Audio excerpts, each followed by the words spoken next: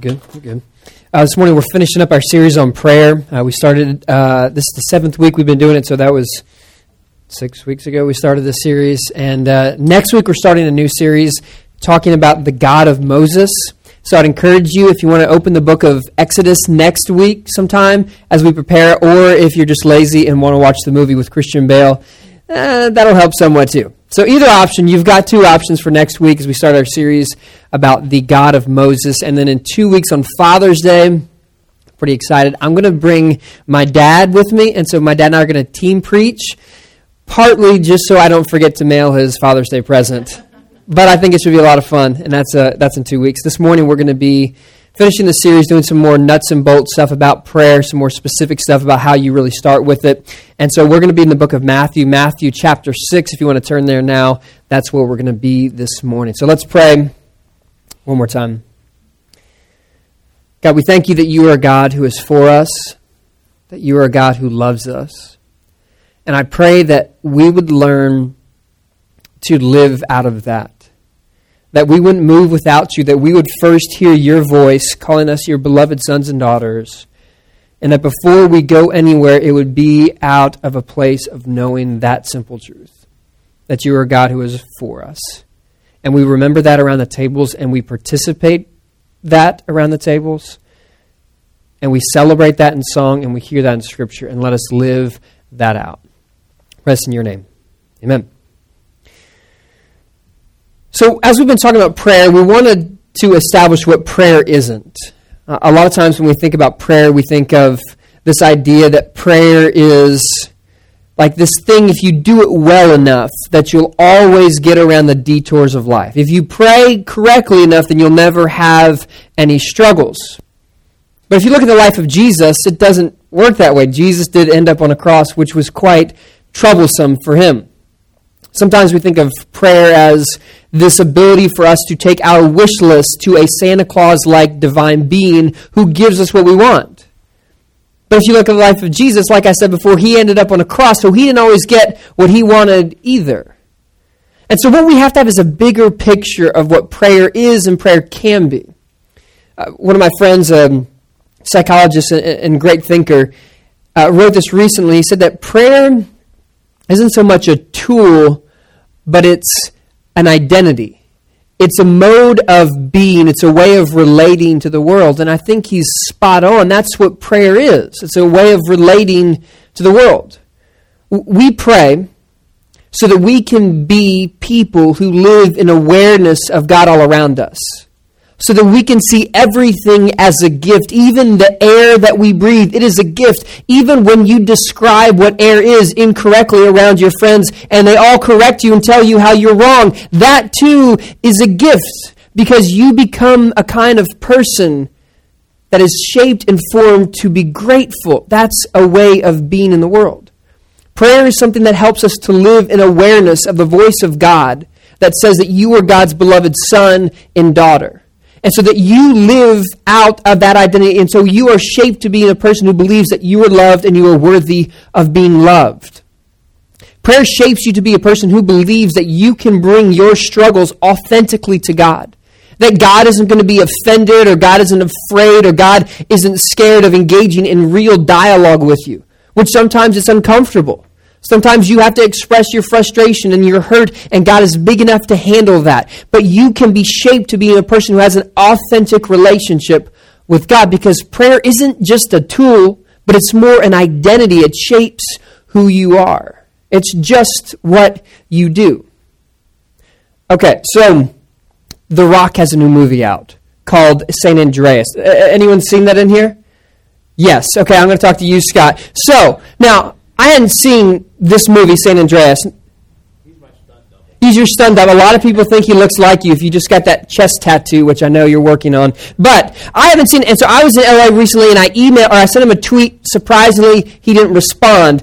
So I don't know if this is true. But I'm assuming this is this action hero movie. He's like this firefighter guy who rescues people. And I would bet my entire life savings on the belief that at some point in the movie, someone says, "Thank you, Mr. Rock, for saving us." And he says something like this: "It's just my job. It's just what I do." Because that's what action heroes are supposed to say. Now, truth be told, I wrote that 2 weeks ago, and in my effort to always be prepared, I went and watched that movie on Friday night.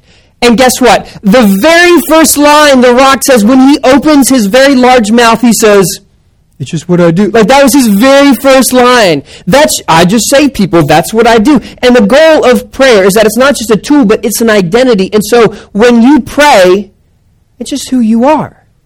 When you live in awareness of the gift that is life, it's just who you are. When you live in awareness that you were loved, it's just who you are. When you have an authentic dialogue with God, it's just who you are.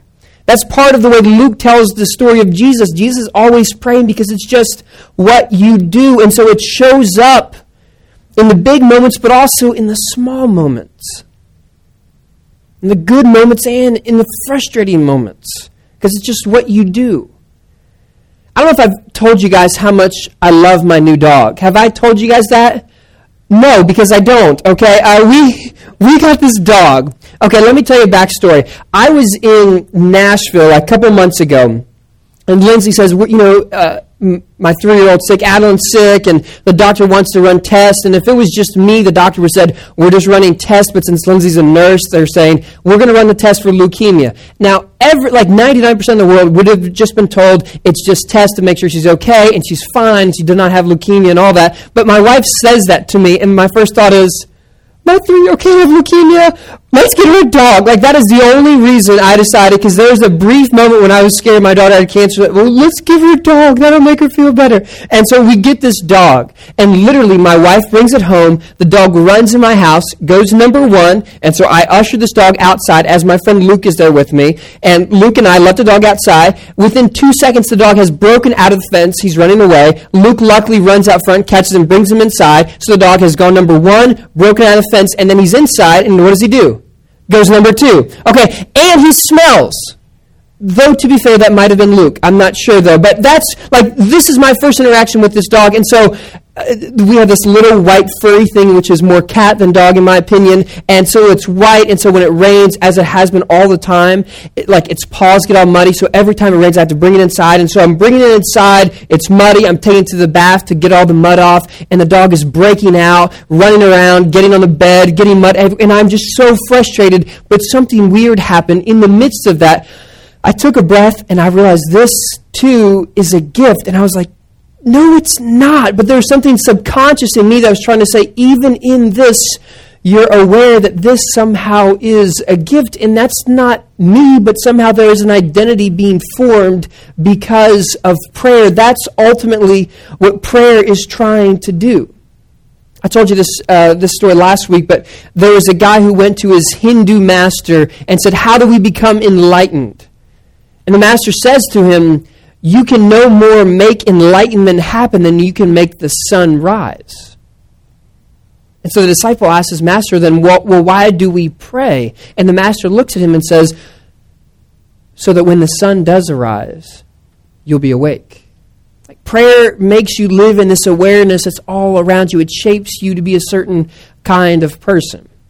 Okay, so that's the picture, that's the goal, that's what we're trying to do with prayer. And so the first part of this series, the first 6 weeks, I've been trying to just give this big picture of what prayer is. It's an identity, it shapes you. And so this morning, I want to give some just basic nuts and bolts of like, how do you do this? All right? Did anyone see the movie Gravity? Sandra Bullock, she's in space, right? Do you remember that scene where like she's floating away from Earth and she's all alone and she thinks she's going to die, and so she's like talking kind of to herself, or maybe the ER doctor Clooney or whatever his name is, who's floated off, and she says, would someone pray for me because no one ever taught me how to pray? So if you're ever in that situation, you're in a spaceship floating away from Earth thinking you're going to die because George Clooney's not answering your call, I don't want you to say no one taught you to pray. This morning I'm going to teach you how to pray, okay? So that's what the whole morning is trying to accomplish. So if you know Sandra Bullock's email, send this to her so she won't be able to say that again in the future. Now the basic idea with prayer is that for some of us is that, well, you just do it. You just pray. And so no one ever teaches us how to pray. And I was listening to a physical therapist recently talk about the way that we teach kids to run. And I mean the way we teach, we typically don't do any teaching. We just say, just go run. And he says what happens is we pick up bad habits, and so you have to unteach how we just naturally run so that someone can run correctly. The same thing can happen with prayer. If we're not taught, then we often have those prayers in which we think if we pray correctly, then we'll never go down the bad path in life and we'll never have adversity. And if we're never taught how to pray, sometimes we'll think that it is just this wish list you give to this divine Santa Claus. Prayer is more than that. So what we want to do this morning is just give you some basics on how to do that. So let's go to Jesus. Let's start in Matthew 6. And Jesus does some basic introduction about prayer. From the Sermon on the Mount, Jesus writes this. He says, "And when you pray, do not be like the hypocrites, for they love to pray standing in the synagogues," not church plants, of course, "and on the street corners to be seen by others. Truly, I tell you, they have received their reward in full. But when you pray, go into your room, close the door, and pray to your Father who is unseen. Then your Father, who sees what is done in secret, will reward you. And when you pray, do not keep on babbling like the pagans, for they think they will be heard because of their many words. Do not be like them, for your Father knows what you need before you ask." And so in Jesus' central teaching, the Sermon on the Mount, Jesus says these two things about prayer. One, don't do it in front of everyone, okay? A few weeks ago, I was back in Florida, and I flew into the new airport in Panama City. Now, when I was there, it was just a field, and one of my friends was a lawyer who was kind of in charge of, building this airport. Not, with an actual shovel, but you know what lawyers do. And so, during the groundbreaking ceremony, he says, "Luke, I want you to say the prayer for it," which I was willing to do because, he's my friend and he was working on a project, and I'd love to help. But what exactly do you pray for when you're praying at the groundbreaking of an airport? "God, when we want to get away, help us to do it without delay. So I say." I don't know, what is that prayer? And so, but the idea is you're in front of all these people, and so you want to say a good prayer if you're in my shoes. This is in front of a lot of people, so you want to have, you want to be on your A game. But Jesus says, when you pray, don't do that, right? You don't do it. You don't just be by yourself in private. You're not trying to impress anyone. And so don't feel like you have to keep on talking like the pagans. Now, Jesus is referencing a precedent in the first century where people would just say a bunch of different gods as though they're hedging their bets. And that's part of what Jesus is referencing when he says, don't babble on. But there's also something to be said about the disservice that happens when the majority of prayers that we see are from people on the stage. When you hear a worship leader who is talented enough to say this beautiful prayer and quote scripture all while strumming a guitar, you go, I can't even strum a guitar and talk at the same time. How does he do that? And we start to think that you've got to pray like whatever lady or guy's on the stage, and that's not fair. That's unrealistic expectations. I was recently talking to a musician about his new project, and I know nothing about music, and so it made me feel really insecure about asking about what were you trying to accomplish, or what were you saying here? Tell me about the sound, because I know so little about music. And sometimes we have that same insecurity when we're trying to pray because we feel like I've got to sound like that lady on the stage who says these beautiful prayers. You don't have to say these long poetic prayers that have these great theological truths and somehow they all rhyme together. It's not like that. But Jesus' disciples came up to him and said, well, what exactly do we say? In Luke's gospel, it's the Lord's Prayer that Jesus answers that question with. And we're going to read Matthew's account of the Lord's Prayer here. If we keep on reading in Matthew 6, Jesus says, this then is how you should pray. Our Father in heaven, hallowed be your name. Your kingdom come, your will be done, on earth as it is in heaven. Give us today our daily bread, and forgive us our debts as we also have forgiven our debtors.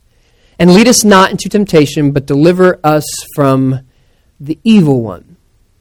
And so when asked the question, how do you pray? Jesus gives us the prayers that we have affectionately known as the Lord's Prayer. And for many of us who come from the Protestant tradition, we're not Catholic, we're Protestant, or the non-denominational tradition, we don't like these, what we're called by some people, liturgical prayers. These prayers that are already written down because we feel like they're dead. We feel like there's no life in them. You're just repeating these words out of routine and there's no spirit inside of them. And I think that might be a fair critique for some. Now, the flip side of that argument is that when you pray free form, it's just your emotions. It's just however you feel that day. And so either you're empty with just words that have no emotion, or all you are emotion. And so there's both sides of the coin. But I think a better way to understand how to use prayers like the Lord's Prayer is to think of it like a trellis. Like you have this trellis and you put a vine on it. And the trellis itself has no life. But there's life that can organically grow on it. You can have this vine that becomes this beautiful thing that fills it out when you put your own heart and soul into it. And ultimately, that is even what Jesus is doing. Because there was a first century prayer that the rabbis used to pray called the Kaddish, that actually sounds a whole lot like the Lord's Prayer. And so what we see Jesus probably doing is he's taking a common known prayer and he's adapting it to his own experience. And I would encourage us when we pray, if we're going to pray the Lord's Prayer, that's a good way to do it. And so you pray this prayer and use this as a trellis, as a foundation that you can pour your life through. And let me explain what I mean by that. So if you're praying the Lord's Prayer and you say, Our Father who art in heaven, it's easy just to say the word, but if you learn to sit in it, it can speak to you. It can have life. And so when you say Our Father, maybe what you need to hear that day is that this journey of faith, which you and I are on, it might seem overwhelming to you. It might seem something like you're doing on your own and you can't keep going. But the hour in that moment can remind you that you are not alone, but there is a group of people doing it with you.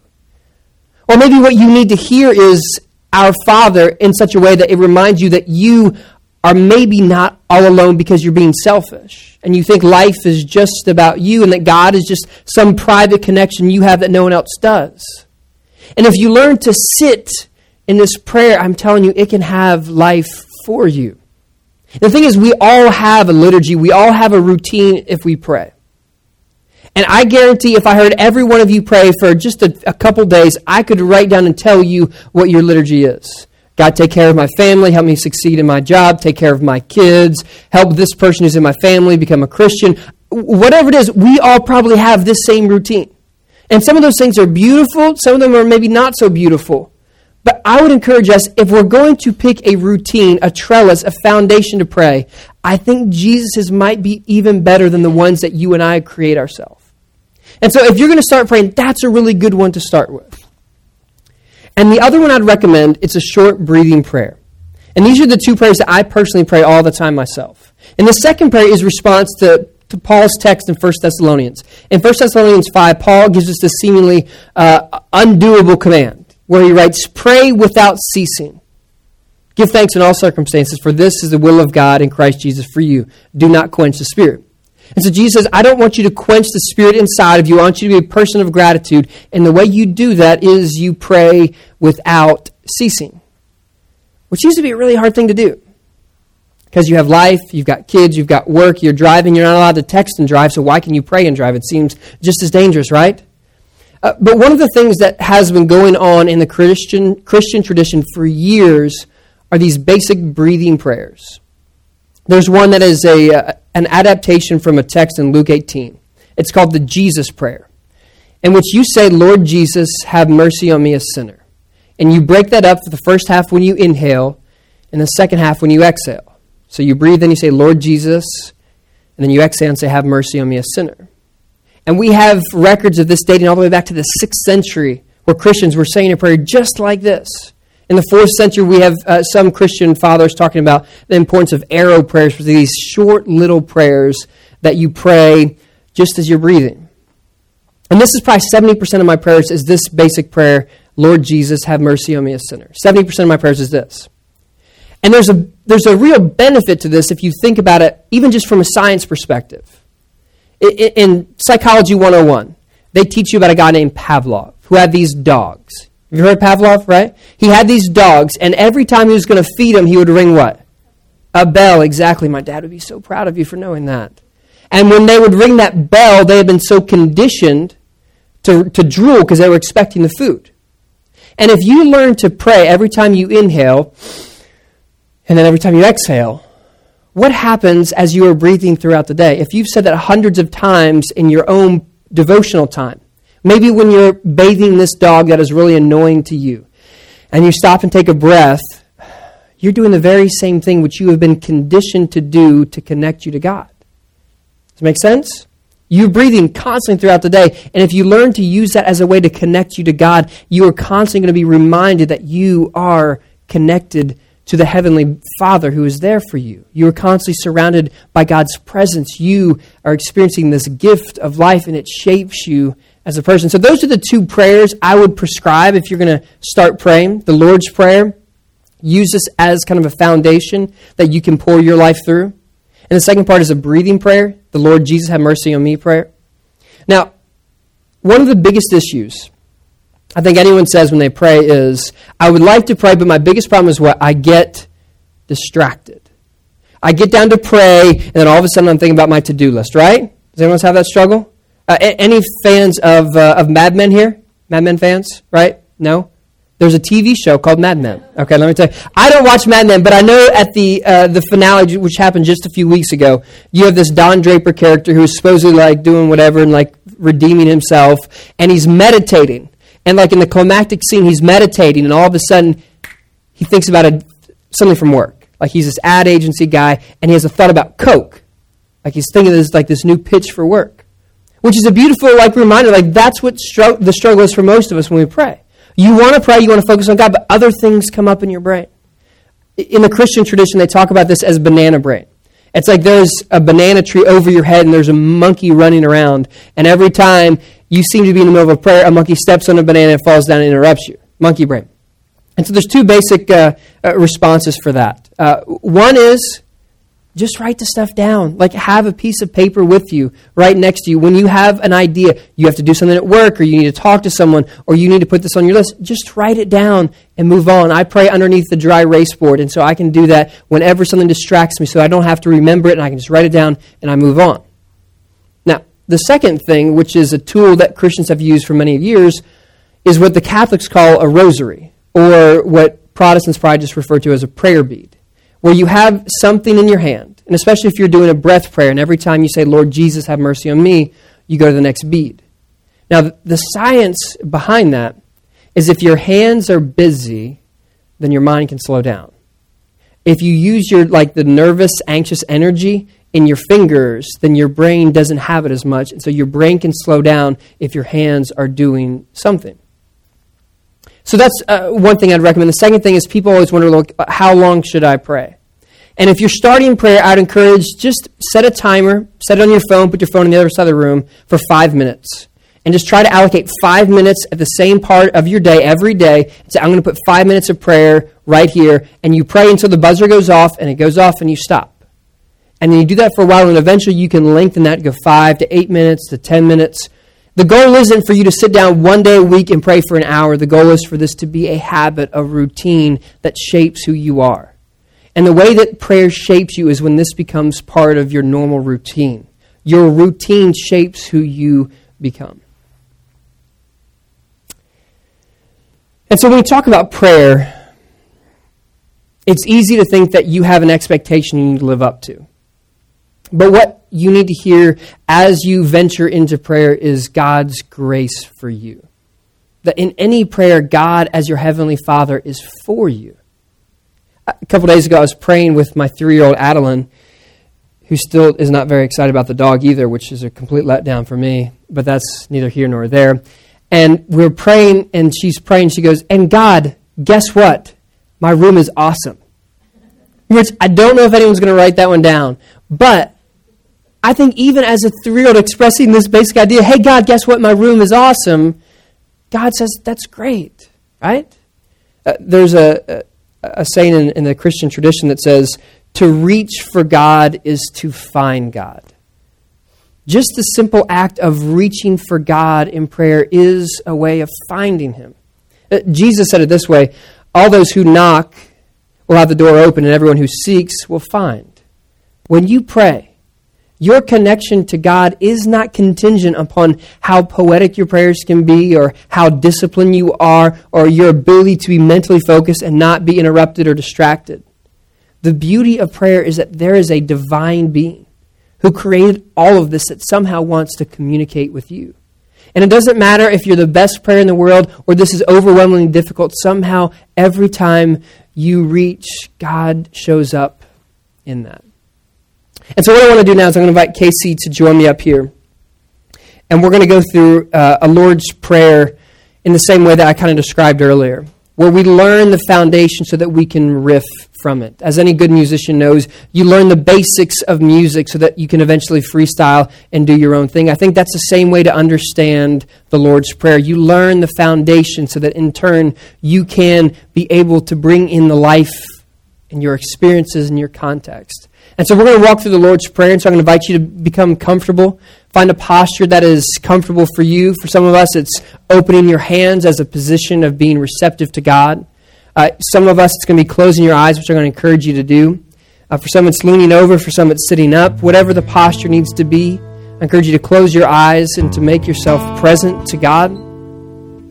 That the mystery of a heavenly Father, a creator who is all-powerful, the king who sits on the throne, but yet he is humble enough and loving enough to be right here in this room with you. Would you tune into that? That in this moment you are not alone here, that somehow the God who shows up is wanting to listen to you. You are not alone in this moment. That as a family of believers, our Heavenly Father is for us, and He wants to hear us. And so we pray, Our Father. And maybe what we need to hear this morning is that we are not alone in this journey. That some of us are tired, we're overwhelmed, and we feel like we can't keep going, but you are not alone. There is an hour to this Father. That we have a family. Or maybe we need to hear that we need to stop living like we're on our own, that we have been selfish. But our Father who art in heaven, hallowed be thy name. Thy kingdom come, thy will be done. And as we know that there is a Heavenly Father who is on our side, let us not be so distracted by our will and our kingdom being built that so much of what we do is advancing our own causes and advancing our own desires. Let us care more about your will and your kingdom.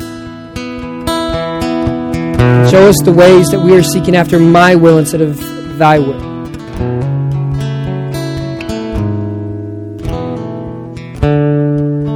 So your kingdom would come on earth as it is in heaven. Let us be reminded that on this earth things are broken. There's cancer. There's illness. There's divorce. There's depression. But we know there is a place where your will always happens, and that is in heaven. We seek for that to become more like our earth. But as we experience it not being that way on earth, let us remember there is another place. There is heaven. So give us this day our daily bread. For some of us, our daily bread is a job, a career, a break, the ability to get out of debt, the ability to have a car that keeps working, good enough grade so we can stay in school. And we pray for you as our Heavenly Father that you would provide for us our daily bread, enough to get through one more day.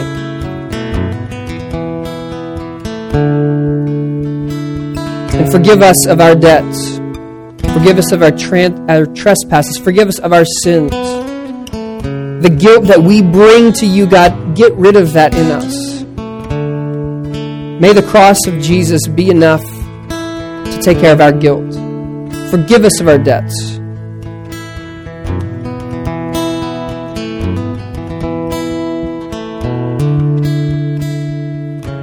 As we forgive our debtors. Let us never think that forgiveness is something that just comes to us, but instead let us be something that is a conduit through us. Let us receive forgiveness, but also give it. And so God, show us the people that we are harboring bitterness towards, people who have wronged us that we can't get over it. Forgive us our debts as we forgive our debtors.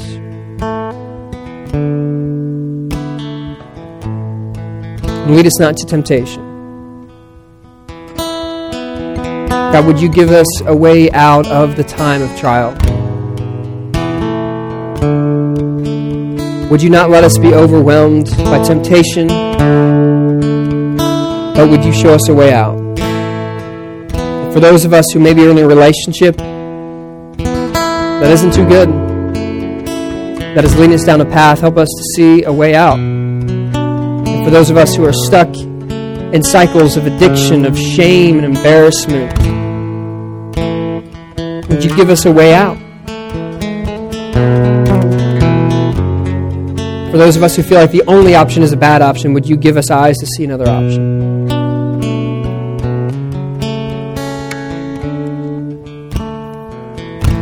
For thine is the kingdom, and the power, and the glory forever. Let us remember that there is a forever. That our temporary, our today is not the end of the story, but there is a forever. And let us live out of that.